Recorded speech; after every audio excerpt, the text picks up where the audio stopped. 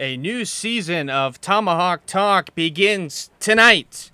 It is a very good evening to you and how you be, with William Haynes here and you there on the other side of the dial at 89.7 FM WVFS Tallahassee, the voice of Florida State, and you're listening to the weekly Sports Power Hour on the voice of Florida State. So glad to have you with us here all the way up until 8 o'clock, where Casey will have new release then. So great to be back in the saddle. William Haynes here with Andrew Cheyne and Jack Oliaro, who will be rolling in here towards the studio where we are now, 420 in the Diffenbaugh building, the Florida State campus. Great show tonight. Florida State football, their fall camp has been raging along. They had their first scrimmage. They'll have two of those during this period before Game 1 on September 3rd against LSU. They were in Jacksonville for a couple of days of practice at the UNF campus. So lots to get into on the hottest and most interesting sport here at Florida State. We will have some conference realignment discussion as the hour goes along as well, and we'll cap it off with some Florida State soccer. They have their first game against Texas A&M on Thursday. So before you know it, all the sports are getting into the motions here in mid-August. So again, glad to have you along. You can call the show 850-644-1837. Make sure you're following us on Twitter, on Twitter X. I don't know what we call it now, at V89 Sports. We may have to figure that one out tonight as well. But before we get into the slate that we have, let's introduce the crew that will be taking you along the way. And we will start off with Andrew Cheyne, who has been providing great coverage for us at V89 Sports for all of Florida State football fall camp, going to the practices and the post-practice interviews and all those things. So Andrew, thank you so much for coming in. How are you? Yeah, thank you. I'm doing well. Yes, you can check us out on Instagram and X. We have all the coverage. So, yeah, well, let's get to Jack Oliar now, and then we can discuss this, because I think it's an important thing that we need to get straight away here. But Jack Oliaro not peeking in from behind the glass. He was at the very top with the disclaimer. For the very first time ever, everyone listening tonight, you have witnessed history. The first ever, I believe, Tomahawk Talk producer on air from the production booth. So that's pretty cool. We can pat ourselves on the back for that. Yeah, occasionally they'll let the cage out and allow me to roam free. So that's always nice. How do you feel? It's pretty cool, right? Can move my legs, some of my legs. For those who don't know, probably most of you, but I currently have a cut on my foot, so I can't walk currently. So when he said strolling in, he was not kidding. I am strolling on a scooter.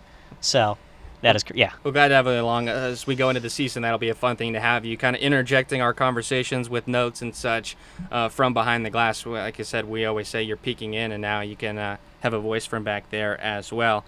So yeah, has anyone heard anything? How do we know? Are we referring to it? Are we still going to stick with Twitter? Are we going to go with X? I don't know if that makes a ton of sense. Twitter X is my proposal. The URL still says Twitter. Now, that could just change in a moment. Elon's got the power to do that. But I still call it Twitter for namesake. It's still called a tweet unless something's changed, unless it's called a post now. But yeah, they're now reposts instead of retweets. So the whole world is on its head right now, right? Yeah. So I don't know. We'll figure it out. Twitter, X, whatever you want to call it, at V89 Sports. Follow us on there. The show, as always, available as a podcast the next day, and so that link will go out on there whenever we do that, and all the articles that we post from fall camp that Andrew has been writing, v89sports.wordpress.com, and those are always posted out there on our socials. We're on Instagram as well. So again, fall camp, conference realignment, Florida State soccer on the docket tonight. And we'll start with Florida State football. They had a scrimmage last night, and it was close to the media, but they did have some post-game interviews, if you will, with the coordinators and such. So first of all, Andrew, because you were there in the Zoom room, what did we learn, first of all, with last night's scrimmage? Certainly a lot of positives. It sounded like big emphasis on the defense. There was a big goal line stand that got talked about by pretty much every coordinator. We heard from all the special teams, offense, defense, and head coach Norvell. There was a lot of talk about explosion. They felt like they were pleased with the explosiveness, but a lot of talk about the need for consistency. And Byron Turner sounded like a big standout, as did Brock Glenn. And that's what I heard is it was by design that Jordan Travis wasn't to play a ton in that game because you can't really put the green non-contact jersey on him. I suppose you could, but it defeats the purpose of the exercise. You put Brock Glenn, the freshman, back there, let him get hit, get the defense kind of some live reps, but it seemed like Glenn was kind of impressive, and we were talking about this before the show. It seems like that's kind of been the trend, right? Glenn has done a lot to impress so far. Yes, you just know when he steps on the field, he's a big commanding presence in the huddle, the thick frame, but he moves very fluidly, just what Coach Novell wants out of a quarterback. And he's really picked up the system very fast even from watching him in the spring game versus watching him these last few weeks of practice work. And that's how it goes when you're a quarterback and you're also a true freshman. A lot kind of comes at you quick and you got to run with it, but it seems like Glenn has picked that up. And I did notice that. I was with you for the first couple of days of practice, and he stands at 6'2", I think, just typical quarterback weight, but he's built. The weight is in the right places, so to speak. He's a guy that could probably take some hits and stand in there, maybe run around a little bit as well and be in good shape. So there's another quarterback on the roster that I was a big fan of in last year's camp, A.J. Duffy, now a redshirt freshman. It seems like he's kind of fallen behind a bit, lost in the stack, right, with how good Glenn has played? Yes, well, Duffy's he is a little bit behind, still having trouble picking up the offense here in year 2. A lot of hesitation sometimes on his throws. He can be panicked in the pocket, but he has also had a handful of great plays, and he's clearly got a very strong arm. Yeah, the fastball, maybe it's just me watching too much baseball lately. What is it with that? But it seems like every ball out of his hand, it's one of the hottest throws you'll see in college football from A.J. Duffy. But if the touch isn't there, and it may not do you a ton of good to throw that way, but Brock Glenn obviously in the mix. Tate Rodemaker, I think for now, still holding down the 2 spot as the redshirt junior, and his heroics in Louisville last year early on in the season, saving Florida State out of that ball game. Obviously behind the Heisman candidate in Jordan Travis, who did not play much in the scrimmage last night. The comments that the coordinators made afterwards, Alex Atkins, I know, talked about they like the big plays, and I think this offense this year will be predicated a lot on the explosiveness on the chunk plays, but there's not always going to be there. I think as a defense, it's one of the easiest things you can take away. So the small plays, the 5-yard, the 10-play or 10-yard plays, that's really what you need to sustain drives, and that's what he said they need to work on. What have you seen, I guess, to that end? Yeah, I feel like Florida State's actually been very good on the little plays. They've did a lot of goal line work in Jacksonville, and they were able to punch it in very effectively. You can see the depth at the running back position helps a lot. Keziah Holmes, Trey Benson, these are guys that can move bodies, and that's how you continue drives. That's how you extend drives. But I will say there is a tendency. Johnny Wilson, pretty much everything we've seen from him have been explosive plays. We haven't seen him make the 3-yard slant, the few yard out, and Keon Coleman a little bit more of that. But your 2 best offensive players, arguably, and they really are pure explosion. It does make you hesitate and wonder if this offense is really going to be everything that it could be. It's a great point. You watch Keon Coleman's highlights from Michigan State, and granted, that's a different circumstance. They didn't have great quarterback play, and I'm not completely sold on the structure of that offense, but all of his highlights are just 50-50 jump balls. Just send him on the fly route down the field. And Johnny Wilson, in some regard, is a similar guy, and those are your top 2 receivers. Obviously, you're built to do those types of things, but the running game last year was so terrific. Trey Benson is back, and there's no reason to believe he won't be even better than he was last year. It seems like he's continued to add on to that frame and maybe picked up some speed. You mentioned Keziah Holmes, the transfer from Penn State, who they viewed as a toughness guy, maybe someone on the goal line or short yardage situations that can put the shoulder down and pick up yardage through contact. And then on the other side of the ball, on the defensive side with Adam Fuller, he said they had a good goal line stop, a good sequence there. He likes what they're doing in the red zone. What can you say about that? The defense, certainly the defensive line is the strength of this team. There's been trouble matching up consistently with some of the defensive back play, but the defensive line is always there. it seems to me like in general they get the better of the offensive line. Not to insult the offensive line. I mean, they've had plenty of good plays, but the defensive line, there's clearly a true depth there that's very overstated and imposing.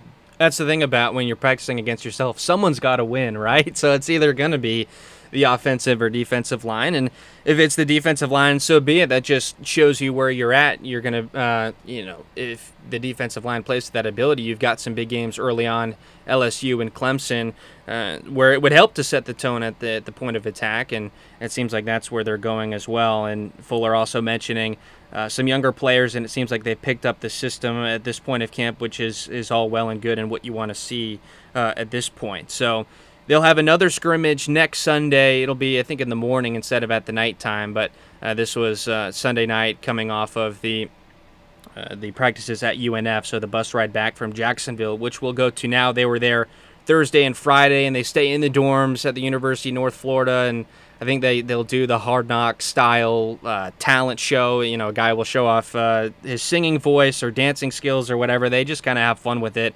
It's to get away from Tallahassee and that sort of thing. So that's kind of where I want to hit on first, Andrew, about the UNF trip, because you were there and you wrote the recap. Everyone should check out v89sports.wordpress.com. But how important, how impactful, at least in what they said or what you could notice, was that change of scenery over there? Well, Jordan Travis clearly believes that the trip is important. He said that going to Jacksonville tells you how your season's going to go, and we got a little hints of that from Coach Norvell as well, almost as if like when they went there in 2021, I think they knew in a way that maybe some Noel fans didn't what was on the horizon, and then same with 2022, and now perhaps the same with 2023. Are there things they do in the practice, maybe drills or competitive-wise, that's different from what they do in Tallahassee? I guess that would lend itself to that indication that the team is doing better? Well, there's no indoor practice facility there, so everything, there's an air of heat over everything, and there's more bugs out there. You're out in a forest, basically, in a very undeveloped part of Jacksonville, sort of you're in the sticks a little bit, I guess, although I don't know how you qualify what counts as the sticks in a place like Jacksonville. But a place surrounded by interstate. How could you have a sticks? But you're right. I was there last year, and I can tell you it's the bugs and all the things. I think they do it on a rec field or like a spare soccer field or something like that. I know I think they put the Seminole head on it this year, right? I don't know if they had that last year, so maybe. They've spent a lot to fix up the facility, actually, according to everyone, all of the sports writers there and everyone from Florida State. The nice new fencing, they were very impressed. They thought they made a great host, and there was a lot of kind words paid to how things had improved. I think also the sports writers were happy that we've been given more access this year than in previous years in terms of observation during the Jacksonville practices. It's always a great thing to see, and you have the local media, obviously, there in Jacksonville as well, asking questions and such. So outside of that part of it, I can as well add, in what I saw last year being there in 2022, that it does seem to be the turning point. It seems like they use that kind of to mark, okay, this is really, we're getting down to nuts and bolts here. They go full contact in Tallahassee usually a few days prior to get ready for it, and then it's usually a couple physical days of practice in Jacksonville before they come back for their first scrimmage, and now kind of we're off to the races. So we're really now getting into the thick of things. You mentioned the Jordan Travis quote. I think Norvell, right, had some lofty praises for his team after those days of camp, and I mean that's what you want to see at this time of the year. Yes, he said he called the situation 5 straight days of going after it. He said they were pushing everything they have. I mean, this team has sold Coach Norvell on their work ethic, which is always a positive. Yeah, you had a quote in there basically mentioning that the work ethic and the ability to work in adversity and those types of things sets themselves, he sees, from the rest of college football, which, kind of turns some heads in a good way. So all are good on that front. Now, moving on to what you've seen the rest of camp, they started off, obviously, in Tallahassee. They don't go full contact or full pads to start, but they kind of work into that. Just tell me, what have you noticed? I know a lot of fans, they may have not seen a practice. They may never get the luxury of seeing a practice because it is kind of behind closed doors. Some are completely closed even to media, but most are just media only. So this is a part of this sport that draws so many eyes, as we're seeing with conference realignment and these TV deals. This country is obsessed with this sport, but this is the part that not everyone sees. You get to see how the sausage is made in a way. And if you could give us a kind of a peek behind the curtain on what that's like. Well, let's just say everything that you really want to know are the things that I'm not allowed to say. But no injuries, no depth chart, no formations. But it's still very different. I think we have this sort of soap opera idea of how practice works, right? We think of it as, oh, the quarterback's in there, and maybe he stole the running back's girlfriend, and they're going to scream at each other on the sideline. But in truth, especially in modern college football, these are professionals that want to get paid, and they love the game, and they have a passion for the game, but they want to get paid, and every day they're focused on getting paid. Now, they also want to get better as a team, but they want to get paid, and that drives it. You're watching people go to work. They are enjoying it, but first and foremost, it is work for them, and you realize that when you go to practice. I think that's really well said. I've been to NFL practices and training camp before with the Tampa Bay Buccaneers, and granted, I can tell you that they weren't very good during those years, and I've been to Florida State practices, and I can tell you, I think the college practices, at least at this level, is even more competitive, even more intense, and than NFL training camps are. The professional level, a little more laid back. And I think what you're referring to is these guys' careers are on the line, potential careers. They have to make a name for themselves now. And so you see a lot of great football being played. And really what stood out to me is just how quick everything is, how organized everything is. They have the 5-minute segments, and they are running through, guys screaming in and out of the indoor facility into the outside in between those, and they go for a couple hours in that heat and everything. It's really well run. It's a testament to the coaching staff and how well they do their jobs in getting these players ready. There's a lot that goes into it. I mean, I was there at the very beginning, and they had a drill specifically where they just had a bunch of, basically the entire defense lined up on the sideline, and they would basically bring a group of 11 onto the field just to race onto the gridiron where a ball was placed for the line of scrimmage, just practicing lining up in a no-huddle formation. So it's the things that maybe you wouldn't expect, but they do practice those sorts of things to get ready for a season. So I think it's interesting to point that out and what goes into it. Well, in the NFL, many of the players there, they've gotten their deals. They know they're going to get paid. They know that they have a nice house to go home to at night. But on the Florida State field, you're competing for NIL deals with Martinez Roofing, with Tallahassee Orthopedic Clinic. So there's really a real energy to try to get those sorts of deals. Not only is there Guthrie's, but there's also the other chicken joint across the street. There's lots of Slim things. Chickens now. Canes, yes. A lot of NIL deals on Find a spot for Glory Days as well. That's right. That's exactly Only right. Keeping those folks alive. So from that, I want to go into some more specifics as far as the position rooms are concerned, because there's a lot of kind of meaty battles for spots and for playing time and things like that and how it's going to shake out. I want to start out with the wide receiver room, as we touched on a little bit earlier with Johnny Wilson and Keon Coleman, and it seems like those are the front runners. Johnny Wilson, obviously the incumbent, had his best game of the season in the last game of the year, over 200 yards receiving in the bowl win over Oklahoma, and he played well in a lot of the team's big wins. And then Keon Coleman, the late transfer from Michigan State, all sorts of athleticism for him. I found this out recently. It wasn't he wasn't going to this year if he had stayed at Michigan State, but the year prior, he was on the basketball team. He was in the 8-man rotation for Michigan State basketball, which is one of the most prestigious programs in the sport. He stands at 6'4". Watching him in person, I don't know as much how to describe this. He looks smaller than that, but he can go up for those jump balls. I honestly, with his route running in his hands, I could see him more of a slot guy or going over the middle, but maybe they want him going deeper down the field. But Andrew, just what you've seen, what is you think his best role in a garnet and gold uniform? He's both. He can play pretty much anywhere. He reminds me of all the greats in the NFL where they'll play in the slot and they'll be open. They'll play outside. They're still open. Sometimes they get separation. Sometimes they win jump balls. Extremely versatile. And so to have him as opposed to Wilson, if you have him on the field at the same time, that really stresses the defense from sideline to sideline with how they line up. And Coleman, as we've been talking about with guys playing for the pros, this is a transfer portal mercenary. He is there to make a name for himself, and not to say that he's not a team player, because he certainly is, but he is there to put himself on the draft board. I'm not sure he could find Tallahassee on a map.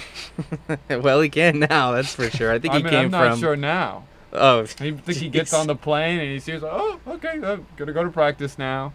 Where's the water? Yeah, because it's 100 degrees here in August, as it always is. He came from Louisiana, so I think he's familiar with these awful muggy summers, but maybe had gotten accustomed to more temperate weather up in, East Lansing in Michigan, where Michigan State is. But there's a lot behind him. Kentron Portier, a guy that really has caught my eye since the spring, less than 300 receiving yards last year, but he's been in this program for a while. And it just seems like he's always making the play. He can get open, and he's got really solid hands. He had an insane catch in the spring showcase. And maybe not the biggest name on this list, but he's a guy I think that it's poised for a pretty big season. Yes, when I've seen him get on the field, he's looked good. However, he had a little bit of a ding in the spring. I don't think he's ever gotten back to full speed yet. But when you look at him physically, he can line up with the best of them out wide. Gotcha. So he's a guy that may not be available the entire year, but could be a guy that comes up down the stretch. And then after that, you've got another somewhat of a wild card and coming back from an injury. This was all the way back in spring of 22, and Winston Wright, who transferred over from West Virginia and was a good ball player there. A guy I think that's a factor in the return game. I think speed and agility pops out. And a guy I think that would be a great piece in the slot, maybe to be something that Micah Pittman wasn't, a really dynamic piece in that position. Yes, he's clearly got that ability. It's just sort of, honestly, with this wide receiver room when it comes to the 3 and 4, it's just a day-by-day thing, who's going to show up. Some days it'll be Burrell, some days it'll be Williamson, some days it'll be Hill, and some days it'll be Wright. And that leads me now, they've got 3 true freshmen. I think one of them will probably... I was just going to mention Winston Wright was, I don't know if we remember a year ago, he was supposed to be the guy. Yeah. Now, granted, he plays a slot, but with Johnny Wilson and the impact he has, that was supposed to be Winston Wright's in a sense. He had that kind of momentum and that kind of impact. It's nice to have that as potentially your slot guy, who's not even the main focus and is a wild card in his own right. And ghosts are coming back in the form of Destin Hill. That's right. Yeah, the 3 true freshmen, one of them, I would imagine, ends up getting the red shirt, but they all... may not if they play a decent amount. Hakeem Williams, who I believe was the number 3 wide receiver prospect in the entire country. Destin Hill, who has been committed or tied to this program since 2021. And Vandravius Jacobs, who was very impressive in the spring, and a guy that's got a lot of pop and can break a play for big yardage and can be in the return game as well. Out of those 3, is there a guy that's maybe separated himself from the rest? It's Hill. He played the vast majority of the snaps on Thursday and Friday. He seems to know the playbook, and he works really well in the slot, especially on short routes. A guy that's hungry and seems very eager to prove himself, and that's good to see after not playing organized football for a couple of years to be in that sort of playing shape, and very excited to see him take the field. So a lot of weapons to go around, but to get the ball to those weapons, you got to have some good protection on the offensive line, where we will go now. And a guy that has been out, I guess, is dinged up. I don't think we've gotten really any type of clarification on him, but Robert Scott, who has been a starter on this offensive line for multiple years, I thought was a fantastic left tackle, has got great mobility, and is a hard guy to get around on the blind side. To me, if he's healthy, he's got to be the starting left tackle, but I know they've got a lot of other guys on the outside that they like. What do you see from that perspective? I think it depends who you ask when it comes to Robert Scott. When you listen to Coach Atkins, it sounds like he could suit up tomorrow. When you talk to Coach Norvell, maybe not the same. But pretty much everything you hear about him is positive. What I've seen from him, he's been solid. I really would not know the injury situation if I wasn't already educated coming into camp on it. Gotcha. Okay, so Bless Harris, he is someone, a transfer who came in the program last year, and he got hurt in the Duquesne game and missed the entire season. He's a guy, to me, I see at right tackle and Scott at left if he's healthy. If Scott isn't, it seems like Bless is the number one maybe to be at the left tackle spot. How has he looked? He's been solid as well. I really don't see a distinct difference between the two. They make good plays, but boy, they have had some rough moments as well with some of the options off the edge at Florida State. Yeah, you got your hands full if you're a tackle at Florida State in fall camp. Another guy at tackle, if Scott can't go, you're going to need one more to pair with Bless Harris. Jeremiah Byers, a transfer from the University of Texas, El Paso. And he is someone that, yes, he is making a transition to the Power 5 level, but he's got great size, great agility from what I've read and seen, and he projects as, a professional level tackle. It seems like they have a lot of confidence in him to take on that role if needed. Yeah, he has shown no delay in picking up the system and picking up Power 5 level ball, which you can't say for every transfer from the lower levels on this team, but he is certainly the one that understands what's going on, and he's ready to face the task every day. And so you do have some new faces, 3 total transfers that will be in this position room, but you do have a couple of returners to pair with Scott as well. It looks like Maurice Smith will stay at center. Dimitri Emmanuel, Jack, just when you thought he was out, they reel him back in. The NCAA coming through probably for the first time ever in Florida State's favor, awarding him a 7th year of eligibility to stay at right guard. Florida State and NCAA need to find some common ground because it's not going so well in terms of basketball and whatnot. But in this case, Dimitri was deemed eligible to play. I'd also think exciting players to watch out for. Jalen Early coming back as a redshirt freshman. Julian Armella. I've heard nothing but good things out of them, and probably looking over to take over the mantle after the transfers essentially run out of their time. Julian Armella is a mammoth of a man. He's huge. He's a guy, when you envision a tackle on the offensive line, he's the type of guy that comes to mind. It seems like he was the only person reporters wanted to talk about in fall camp last year as a freshman, and he's got another year under his belt. So top to bottom, it's a good room. It's been a long, long time since we could say that about the offensive line at Florida State, but such is the nature of 2023 where we are now. A couple more groups before we move on. Let's go to the cornerbacks. You have Fentrell Cypress, a first-team All-ACC player from a year ago with the University of Virginia, comes over with all the turmoil that program is going through, and obviously we want them to get back to what they can do. But Cypress was one of the best players in the transfer portal. It comes to Florida State. He's a lock to be at one of the cornerback spots. There's a lot of other candidates to play aside him, though. Renardo Green and Jarian Jones, 2 of the starters on the outside last year. I tend to be more partial to Renardo Green, but Jarian Jones has obviously stuck around, and Azaria Thomas after his freshman season last year in there as well. And then Greedy Vance in the slot where he succeeded down the stretch last year. If you had to set the lineup, for LSU, Fentrell Cypress on one side, who do you go on the other side? I think it's Green, but check back with me tomorrow at about 12:05, and I may have a different answer. Why is that? Just because another day of practice? Yes. That's Yes. all it takes? Jack, what do you think? I would put my money on Green, Renardo, but what I think is interesting is AZ is probably going to get a solid amount of reps in that rotation, and that's probably your starting corner, potentially alongside Fentrell, depending on what he does going into next season, which I would see the corner as all of a sudden as a huge strength for the team. Absolutely. Thomas Azaria, a true sophomore now. I think it is. To get that much playing time as he did last year as a true freshman, that was very impressive. They had another high-caliber freshman cornerback that didn't get playing time and ended up transferring to Texas A&M, so Thomas beating him out. So they've got lots of guys in that room as well. And then the other one I know, Andrew, that you've been fairly attentive to and something that a lot of people want to know, so we're glad that you're there asking those questions. But the kicker battle, based on what we've heard, I don't know that it is a battle or not much that they'll tell us, but you've got Ryan Fitzgerald, who has been in this program for a few years, against Tyler Keltner, the transfer from East Tennessee State. He went to high school probably 10 minutes from where we're broadcasting this show at Childs High School here in Tallahassee. So Those are really the two. I know they have others on the roster, but I mean, it seems like they've all pretty much made their kicks. Have you been able to tell a difference? Maybe one guy's better from a certain distance, or maybe one guy has power, one guy has accuracy. What's the angle with Keltner v. Fitzgerald? It's a virtual dead heat right now. We're talking like presidential election type deal. And just like the presidential election, there's a lot of posturing going on to where we don't know how it's going to shake out. And I don't think we'll know until even during the season. I'm not sure. If one of them starts struggling, the other guy's going to get a shot.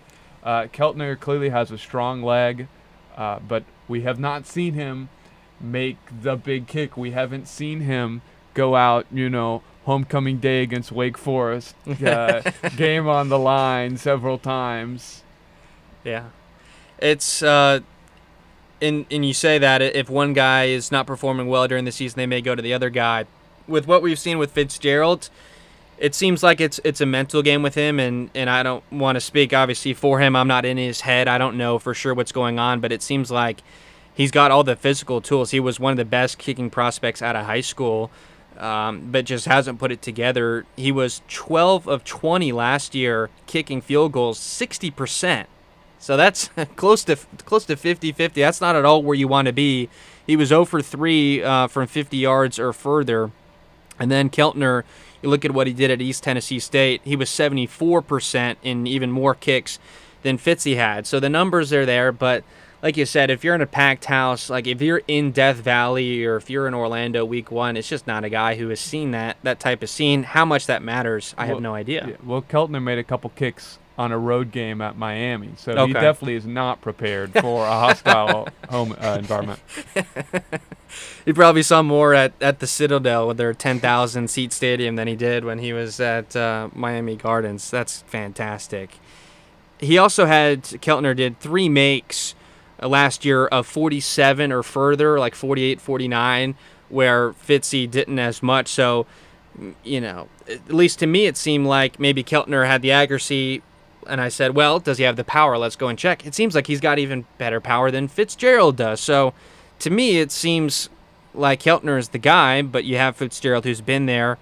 And I think that's one of those where we really will have to see who lines up for the first field goal against LSU. I think that's when we'll know.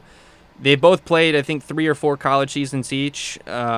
Fitzgerald, 65% career. Keltner, 75% in his career. So to give you a little bit larger of a sample size.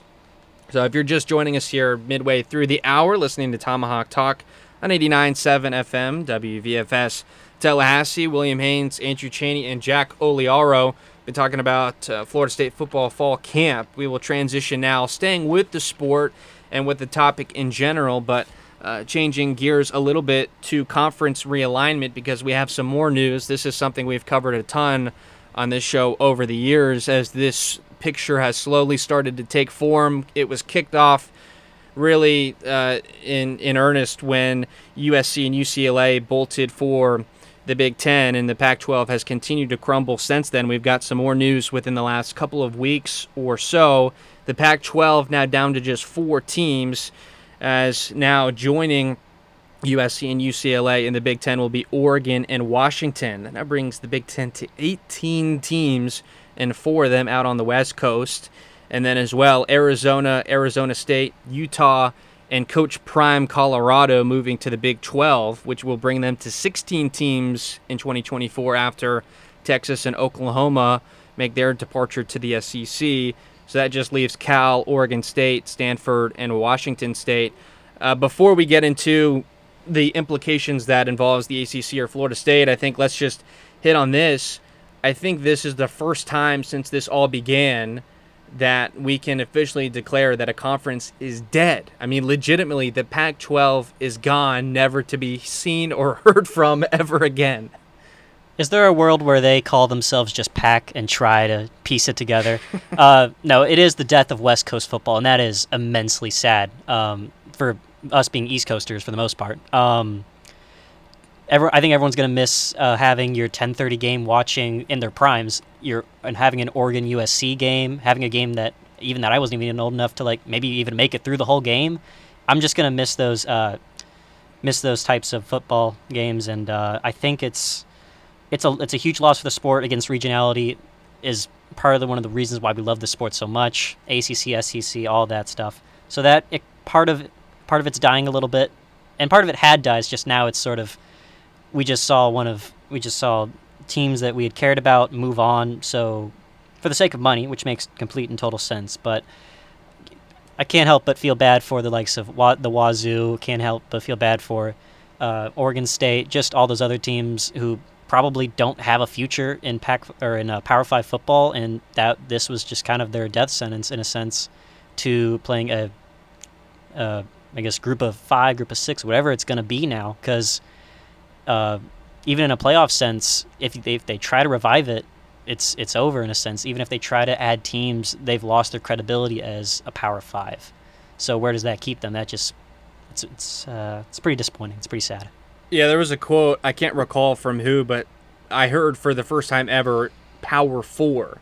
So, I mean, everything, all the terminology, all the verbiage, everything we've come to know is going to change. And I got a feeling not a feeling, but there's a sense that Power 4 won't even be lasting that long of a word before it becomes Power 2? Before it becomes the ultimate countdown in an ESPN Fox world that we live in. It seems to be headed that way. And as you talk about the TV part of this sport, where now basically every decision is made around television revenue, was reading a story today when the Pac-12 signed their media deal in the 2012-13 year.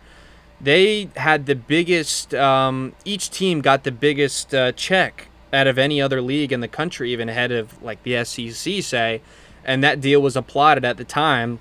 And as the years went on, that deal turned pretty sour and they couldn't get out of it. And there were talks of them making a deal with Apple TV and all this other crazy business that probably would have even been more of a headache. But they end up falling behind, and that was around the same time that the Big Ten Network launched. So everything has basically been headed in that direction since then. And now they've lost all their best teams, really USC and UCLA starting it off, and Oregon and Washington following them to the Big Ten, really sealing that fate. And all the other smaller schools, I think, just saw the writing on the wall and leaving the even smaller schools behind. And Cal and Stanford trying now to come to the ACC, which makes absolutely zero sense, considering I think every team in the ACC is, 2 or 3 hours away from the Atlantic Ocean, and they're going to play the teams on the coast. Neither did USC playing Rutgers, so yeah, it's just... That's true. It's absolutely true. Now, there's a deadline tomorrow, August 15th, and that is for any team in the ACC to inform the conference that they will be moving for the 2024 academic year. So I think that deadline is pretty much come and gone. I guess we've got a few more hours. I don't know what part of tomorrow it is, but they would have already had to call some sort of meeting to get that done.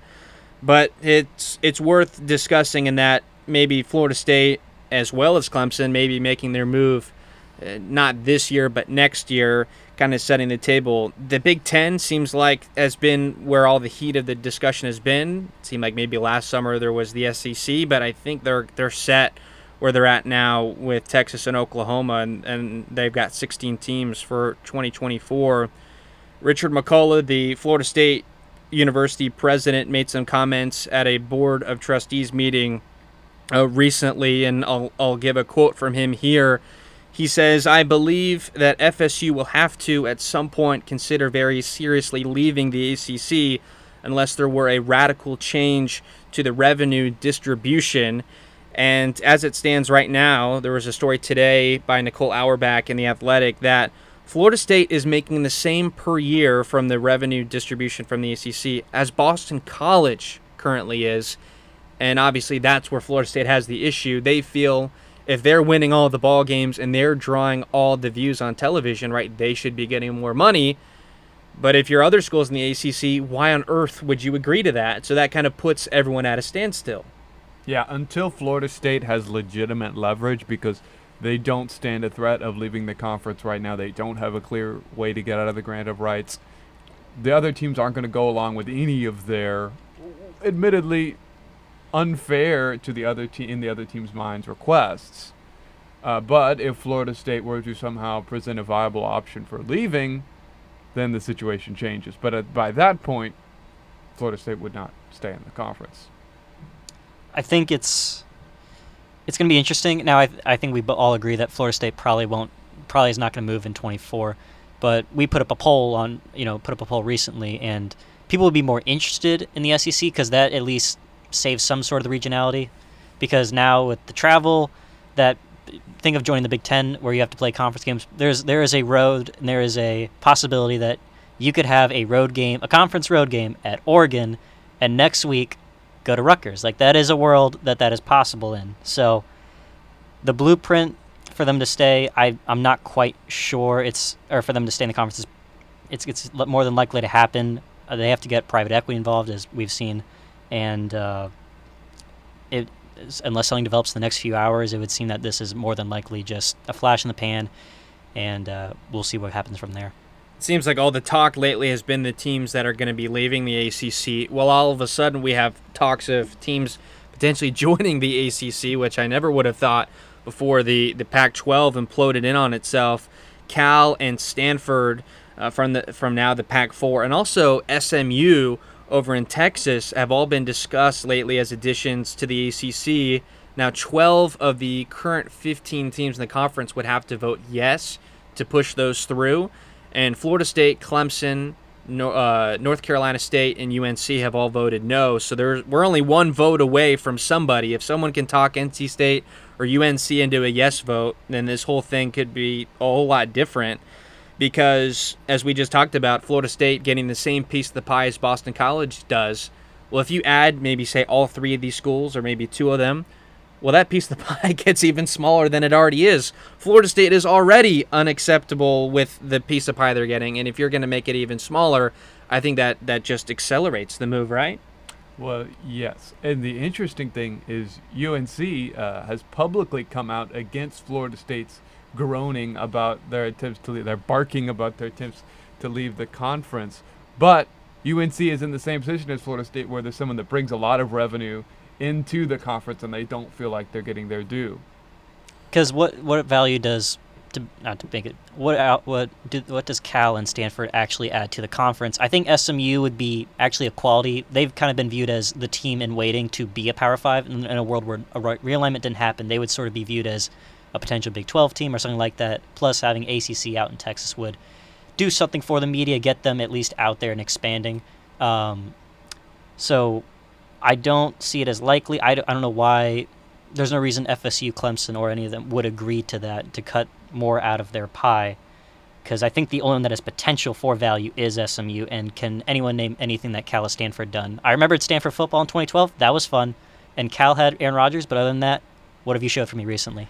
Those two programs are in a lot different of a place than they were maybe, say, 10 years ago when they were actually viewed to be competitive. And really, the only thing that those two schools bring to the table now would be academics, which, if you want to use a word that we've used earlier in the show, is posturing. I think that the conferences will always say, whoa, well, academics are very important to us. We need to have that sort of prestige, and we need people to look at us this type of way, that, we take academics first and foremost. And then the checks start getting handed out, and then all of a sudden the conversation is completely changed. So I question the authenticity from that point. Is it about the money or is it about the prestige? And I know everyone would like to have their cake and eat it too, but this is one of those situations where you can really have only one or the other, because financially, for any school in the ACC, I would assume Cal and Stanford makes no sense. Could you imagine the look on Dabo Swinney's face when you tell him that his team is going to have to take a cross-country flight in October to go out to the West Coast? He would be fuming. Smoke would come out of his ears. Well, he has no interest in that type of game. Dabo Swinney would have to walk through San Francisco. He would have to see San Francisco. I'm not sure he could keep his head on. No, he would lose his country mind, that's for sure. And that's kind of where we're at now. None of these moves make any sense. Yet we're talking about them because they are completely viable as far as actually happening. Like I said, 11 of the 15 teams are on board. They only need 12 to actually push it through. So by the time we're in these chairs next week, we could be having that discussion of some new teams in the ACC, which is crazy. It seems the report now is FSU is going to stand pat. Their earliest move if they wait for past the deadline is going to be 2025, and they feel like every year that they wait, they are falling behind another $30 million behind Big Ten and SEC teams. That's what they have said on the record. So one more year, how much difference does it make? Maybe not too much, but they're going to take the next 365 days, it looks like, and put together a game plan on how they're going to make their exit, because as far as the dollar signs go, there's a lot going into that. $120 million for the exit fee alone. And that's a lot of dinero. And on top of that, the grant of rights buyout, which is a little tricky, essentially until 2036, which is the grant of rights deal that all the teams in the conference signed a while back.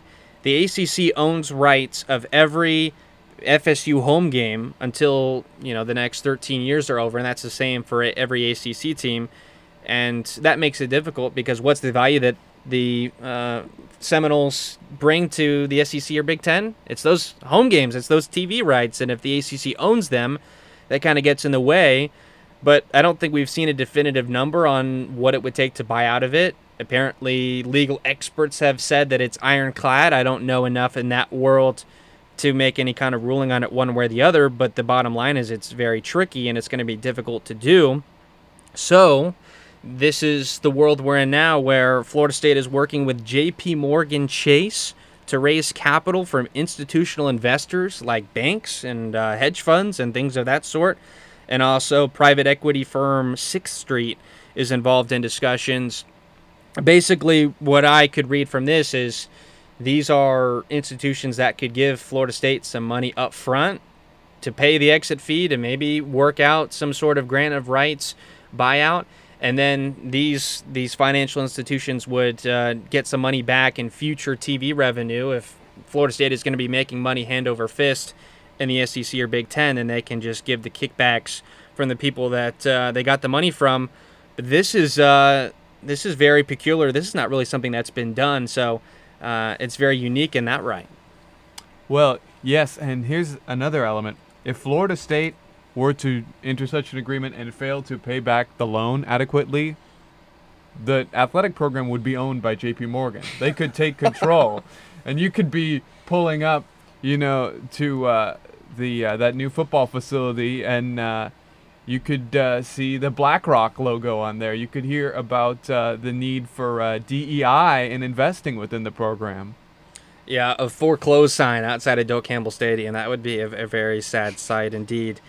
And that kind of in that breath, this is a tight line to walk. And again, I don't know enough to make a ruling here either. But the athletic department, under Florida law, they're allowed to be a separate nonprofit from the university, but they still have to maintain their tax-exempt status, obviously, as the way nonprofits are. So as far as taking money in from investors and how they're distributing their revenue and all those things, that could be a little bit tricky.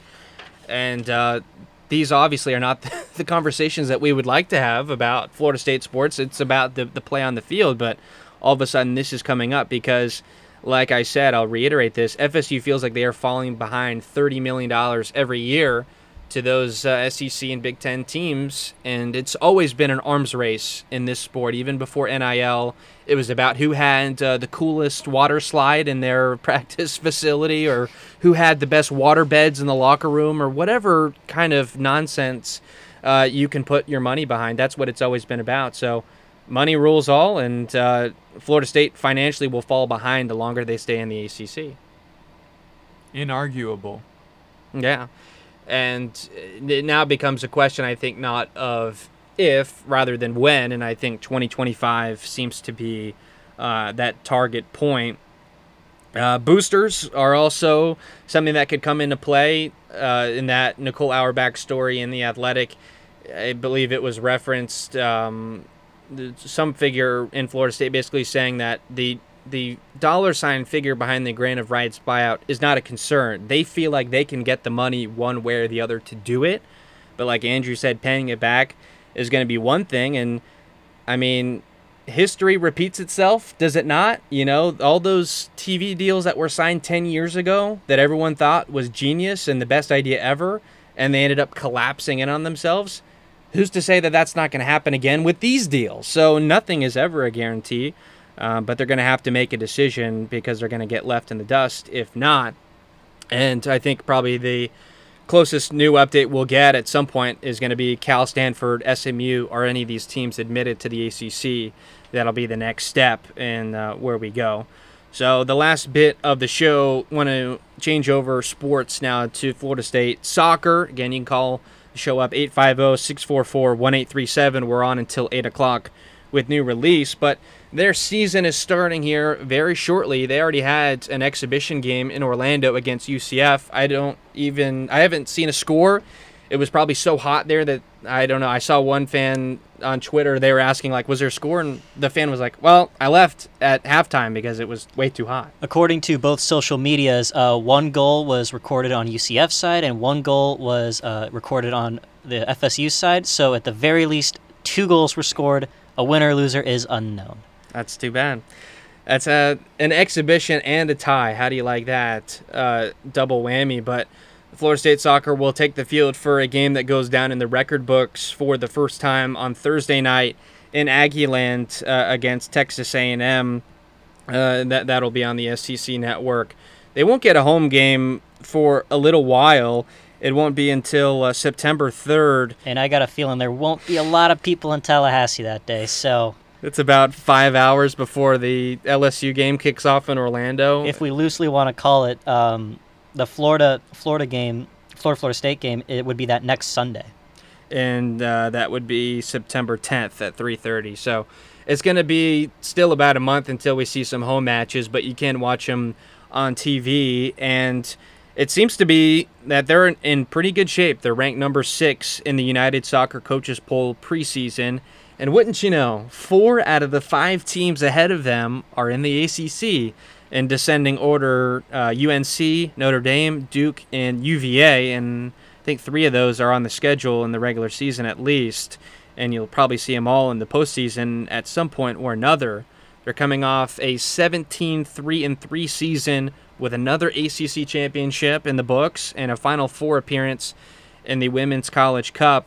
In year 1 of Brian Pensky, we had him on this very program, I think basically this exact time in August last year, kind of introducing him to this program and everything that he was going to do to put it together. He was a Coach of the Year in the SEC with Tennessee, and it looked like he was taken very well to this program and this conference, as difficult as it is to navigate. He inherited a fantastic roster for Mark Krikorian, and a lot of those players are still sticking around. For my money, I really haven't seen a better goalkeeper than Christina Roque. She returns for a senior season. Leilani Nesbeth in the midfield, Jody Brown at forward, Lauren Flynn, most likely their center back starting, Rana Wai, another midfielder, and Oni Echikini, also a junior, and Biet Olsen. So basically all the key cogs are back. The team is younger, yet still feels definitely not young, like not too young, but it's younger. It's got an injection of youth. I mean, the 7 years of Claire Robbins has now come to an end. You have some people graduating, transferring, and whatnot, but it more so seems like this is a newer cast of characters. It's a little more unknown than I would say, but they have enough around them to think that there is not a year where I don't think they haven't been out of the top 15 and really almost in this century. So there isn't really much concern. You need to see what these younger players and these transfers have done, like the likes of Jordan Dudley's a freshman who's represented the U.S. at multiple categories, and she seems to be the real deal at forward. Lily Farkas was a huge addition out of Michigan. Taylor Huff actually spent time with Coach in Tennessee. She spent a year there and is now flocking over to Tallahassee. Claire Rain as well. That's 2 Tennessee players. I kind of think of the situation almost like Ryan Day, where he inherited a quality program, and granted it was just 1 year thus far, but it seems like the ball's going to keep heading that direction, and there isn't a lot unless the ACC gets better, which, hey, maybe FSU wants to stay in the ACC for the Women's Soccer Conference, if you want to call it that, in a world where we're 6, and that still blows my mind. But I think this team is going to get better. It's going to be tougher. It's going to be stiffer competition, but in terms of NCAA tournament play, there isn't a situation where I don't see them at least getting back to the quarterfinals, if not the College Cup semifinals again, which they've now done 3 straight years. But the youth will be observed. The defense was full of freshmen last year and still performed very well. Mia Justice was a goalkeeper who kind of swapped minutes with Christina Roque. She's transferred to Texas. They have a freshman goalkeeper who I don't think will see too much action, so it will be the Christina Roque show, as it has been in previous years, and the stats show she has been one of the most dominant goalkeepers not only in this program's history, but in really conference play. No doubt about that.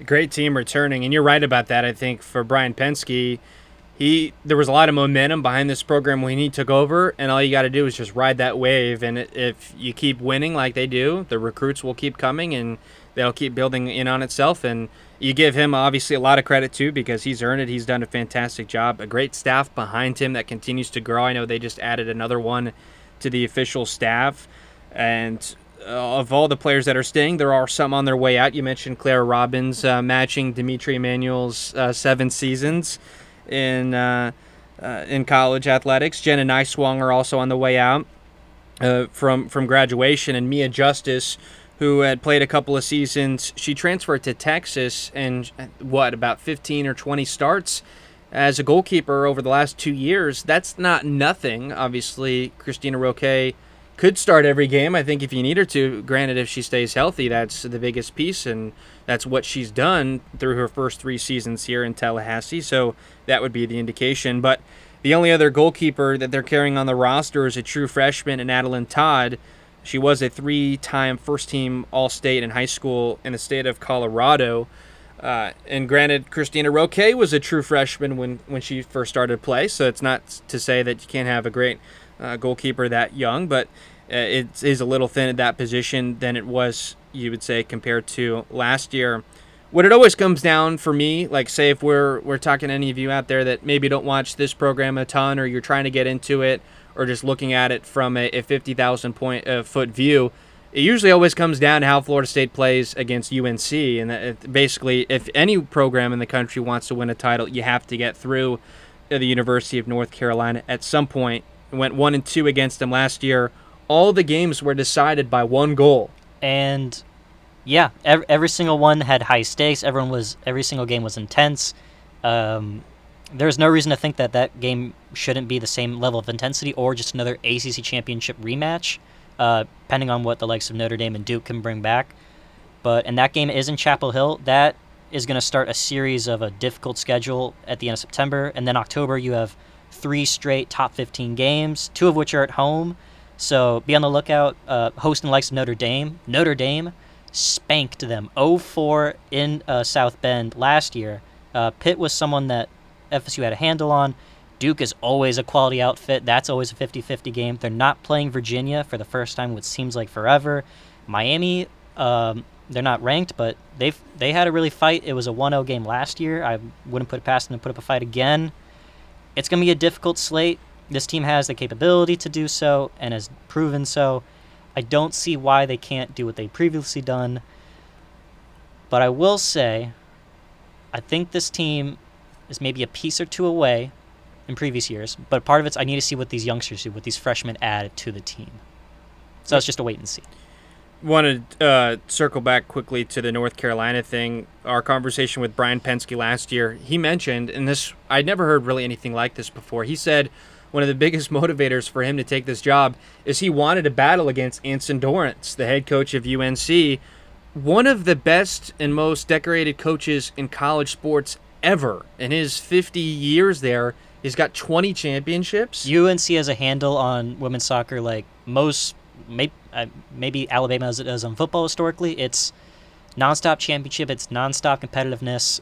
Florida State's a recent up-and-comer, kind of the same way. But, yeah, it's unbelievable what they've done and what they will probably still continue to do. It's a factory that just outputs players that end up in high national status, whether it's in the NWSL or representing the current World Cup right now. So Florida State and UNC will play in Chapel Hill September 24th. That's a Sunday at noon. They'll most likely meet in the ACC Championship, and they'll most likely meet in the NCAA tournament. Well, just for one note, as we have learned from Florida State baseball, though, nothing can be taken for granted. You play one game at a time. You play a full regular season. I think a couple sports have taught us that this past year. I think basketball taught us that as well. There is a couple sports that have not treated us well. But women's sports, I mean, softball had this. Soccer is somewhat to the same sentiment. They're high-quality teams that continue. No matter what pressure you put on them, they seem to consistently perform. Knocking on wood, whatever wood's around us, I'm going to find it, knock it in a sec. But there's no reason to think that this team is not another quality outfit, another fun watch. So Florida State will be at Texas A&M on the soccer pitch Thursday at 8. SEC Network, Texas A&M 9-7-5 last year. And they'll also be at number 9 TCU Sunday night at 8. That's on ESPN+. So we'll be back next Monday night at 7 o'clock to talk about those games, talk about more Florida State football. It's been great to be with you here on the Great 89.7 here in Tallahassee. For William Haynes, Andrew Cheyne, and Jack Oliaro saying so long for now. This has been Tomahawk Talk. Coming up is Casey with new release. You're listening to WVFS Tallahassee, the voice of Florida State.